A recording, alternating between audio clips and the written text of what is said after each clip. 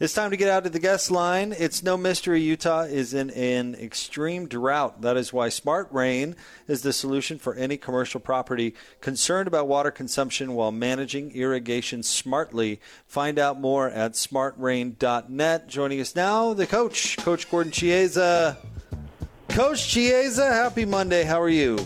I felt better over the last few days, but I'm getting through it right now. That was a very disappointing game and series against the Clippers, and I heard you guys just entree about that, is that the Clippers, they united themselves by Kawhi Leonard and Serge Ibaka not being there.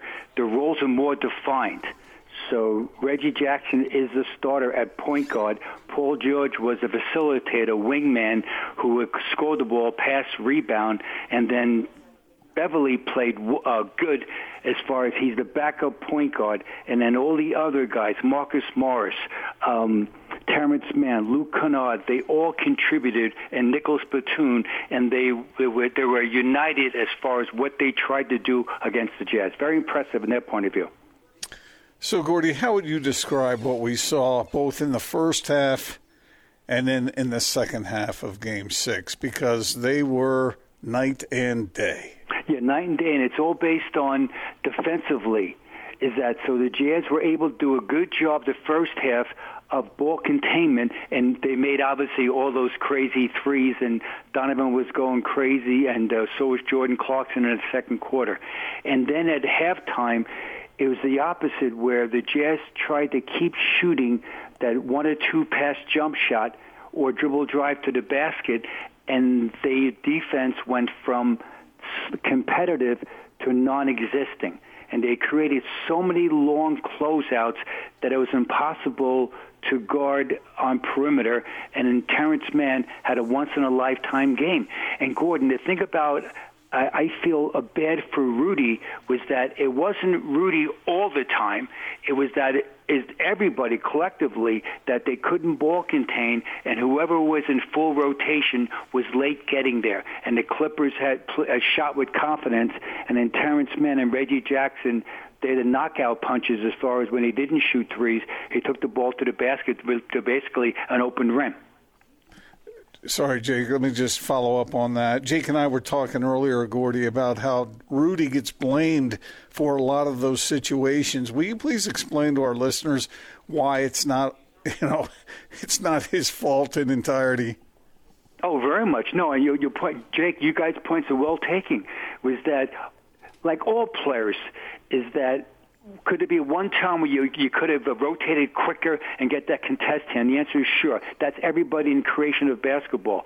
But when you get beat off the dribble consistently, and it was by everybody, it creates such a long recovery route, and that when the ball was kicked out to the corner, whoever was there was late.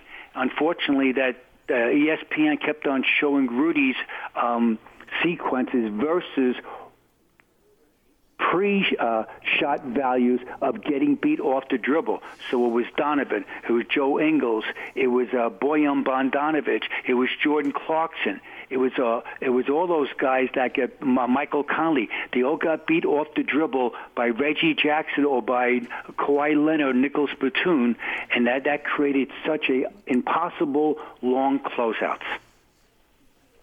Coach, is there anything at all the Jazz could have done differently to guard that corner three better in the second half in Game 6? Well, what you want to do is some of the time, believe it or not, go zone. Because when you play zone, even though shooting the ball with a lot of accuracy, very similar when the Clippers go against the Jazz, a zone defense, it slows the Jazz down. What it does, though, Jake, for those corner threes is that there's already a defined player that's, we call it the pro line, is going to go to the corner to challenge. So it's defined versus scramble defense. When you get beat off the dribble so quickly and consistently that it's not really a closeout defense. It's absolutely scrambling. And, Jake, you're saying you're almost praying that the shot would be missed. Terrence Mann, to his credit, did not cooperate.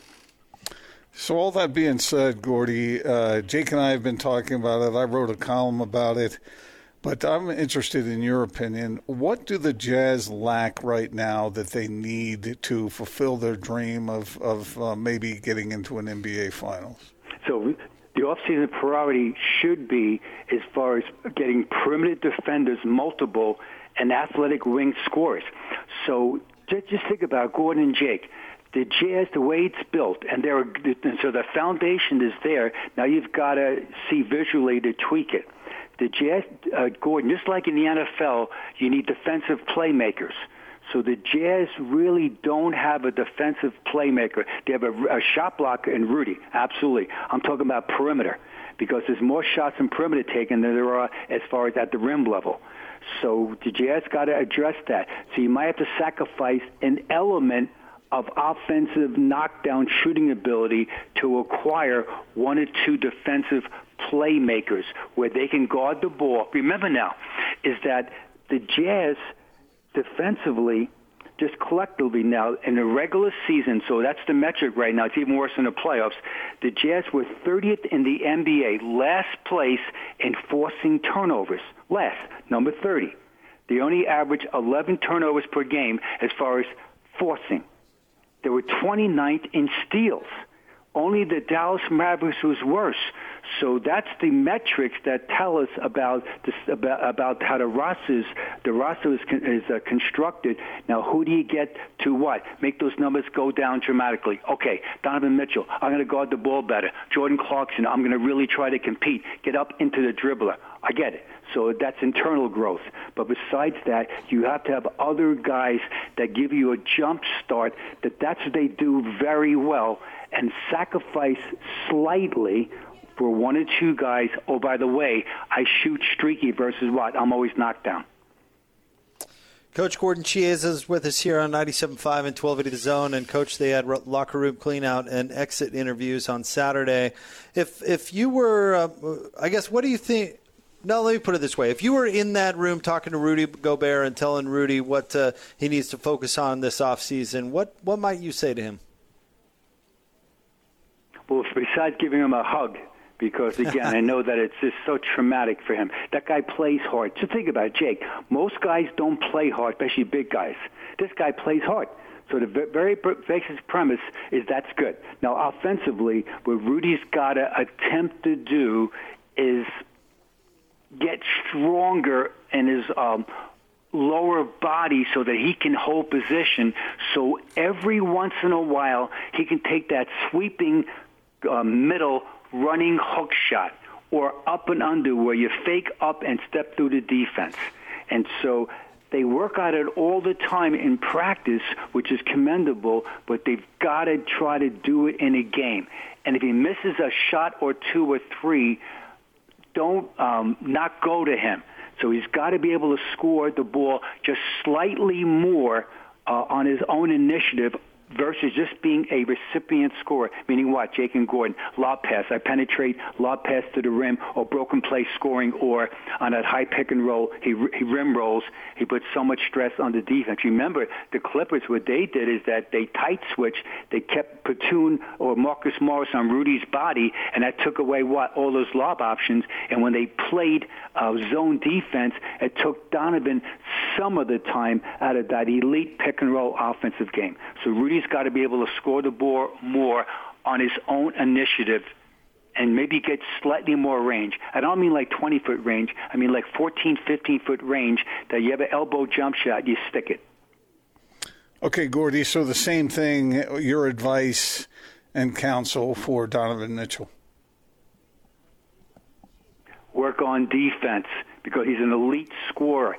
So what happens, that's the maturation of a player. So now Donovan is absolutely a tremendous player.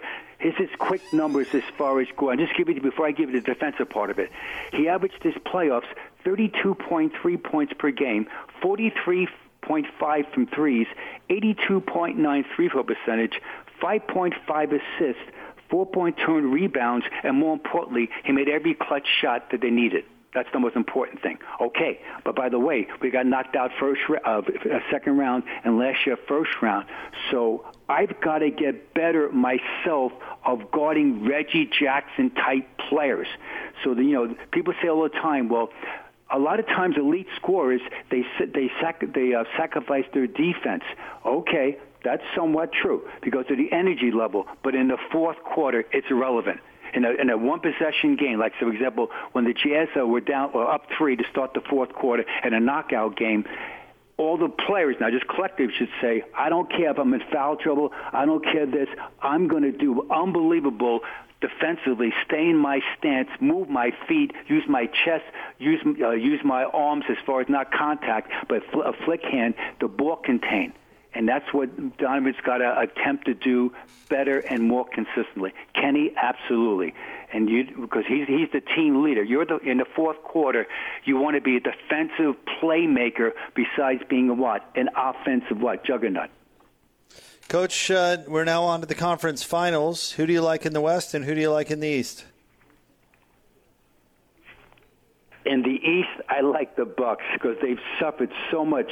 Very similar to Clippers, matter of fact. They suffered so much the last few years, and they're developing a resolve internally in the locker room. And Giannis is absolutely a terrific player, and he has taken over games in the fourth quarter. And Gordon, just to add to that, the Clippers won back-to-back series 0-2, and then the Bucks also 0-2 as far as being down, as far as a deficit. This is the first time in NBA history that 3 series were won by the team that was down 0-2.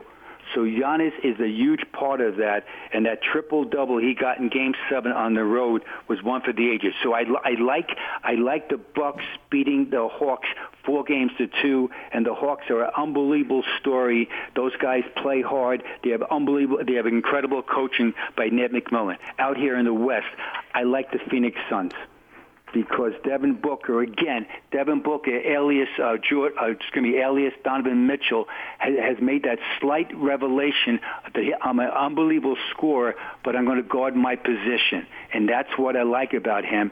And when they get Chris Paul back off the COVID-19 protocol, that there'll be a force. But I like the Suns beating the Clippers 4-2. So, Gordie, I want you to put your front office hat on for a minute and tell me, what do you do with free agent Mike Conley? Okay, add to this now. So part of that conversation, I'll read to you just 10 names, and then, Jake, you and Gordon, you give me an answer that you guys think. Here's the 10, we'll say, better free agents as far as point guard out there. I'll give you 11 names. Here we go. Kendrick Nunn, Victor Oladipo, he's injured with that quadricep, Dennis Schroeder, T.J. McConnell, Reggie Jackson, the Clippers, Mike Conley of the Jazz, Derrick Rose of the Knicks, Lonzo Ball of the Pelicans, Kyle Lowry of the Raptors, and then player options, $27 million, Drew Holiday of the Bucks, and then Chris Paul, $44.2 million of the Suns. So before you say we do it with Mike Conley, who are you going to get to replace him, and what's the economics of it? That is the big question, right? So that group right now. So if you do like Mike Conley, it's a short contract. This is me as a front office guy, formerly Memphis Grizzlies, that I'm giving Mike Conley no more than 2 years, because he still can play. He got hurt. He was hurt with the injury in the playoffs, but he can still play, and he plays in lockstep with Donovan Mitchell. So 2 years, I would try to, and I know with people right now, it's a lot of money when I say this, but I try to get him between $12 to $15 million a year. But if I do that, then I'm going to address who the backup point guard is. Because if Michael Conley does get hurt, because he's, quote, aging, but he still has game, just as important who the backup point guard is. So then I'm getting somebody, Gordon, to segue, I'm getting a defensive point guard. I'm getting somebody that can guard the ball as an element of shooting, but his sole purpose is to guard the ball. So I'm going to try to sign, Jake, either Elfrid Payton or Ish Smith, either or as the backup. And so if they don't shoot straight, I know that, but I'm good. They're going to guard the ball better. So that's a two-way part of the answer. Gordie, so let me ask you a question about that list of names you just gave us. aside from the money, which I know is obviously a big part of the decision-making, but who right now, currently on that list, is the best player? For the Jazz, the best player overall. Let's do it for the Jazz.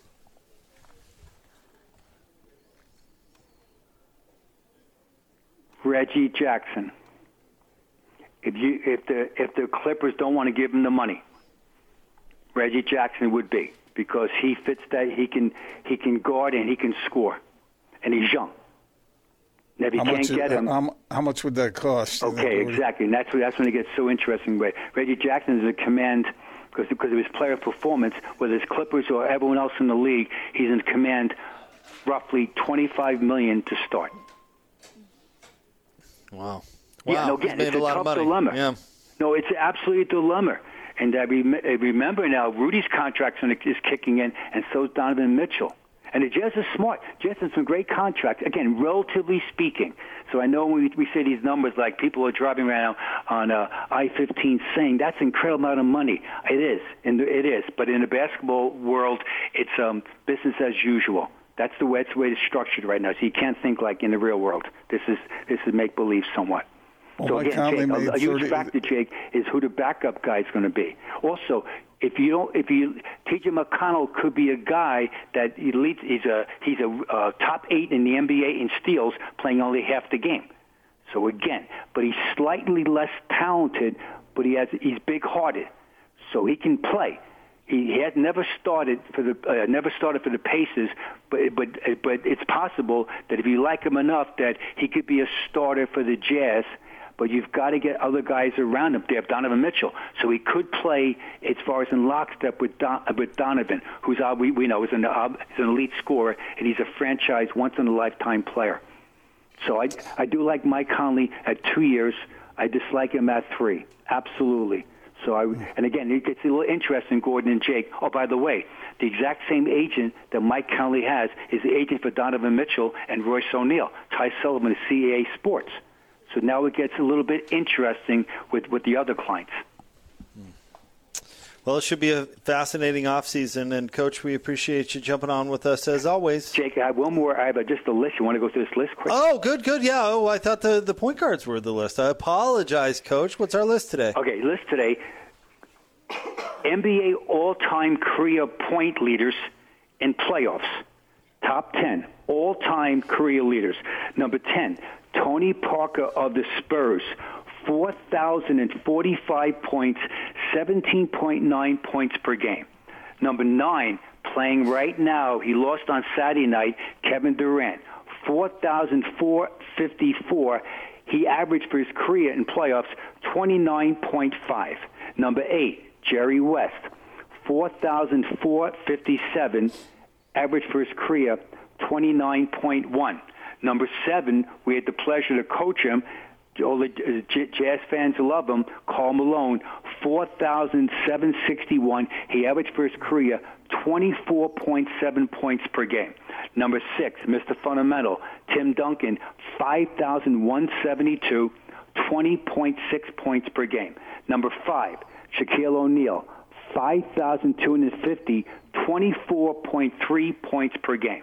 Number 4, Kobe Bryant, 5,640, 25.6 points per game. Number 3, Kareem Abdul-Jabbar, 5,762. He averaged for his career 24.3 points per game.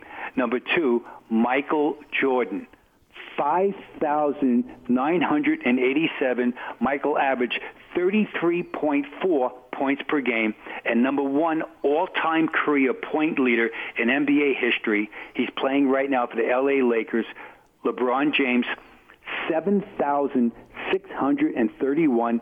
He's averaged 28.7 points per game. Quickly, Donovan Mitchell. Let's hope someday he'll join that exclusive group and be in a top 10. As of right now, Donovan, in 33 playoff game, he has a career 952 points, averaging 28.8 points per game. So he's on track without, God forbid, injuries, et cetera, that he will be, Lord willing, he's pointing in that direction, top 10. Wow. It's impressive. I mean, what Donovan's done is absolutely impressive. He's a once-in-a-lifetime performer, and now that's that next step of his growth right now is about defensively, et cetera, and his trusted sidekicks also. Yep. Well, Coach, you're the best. Thank you very much. We appreciate you. Thanks, guys. Peace out. Our friend Coach Gordie Chiesa, who jumps on with us every week here on The Big Show on 97.5 and 1280 The Zone.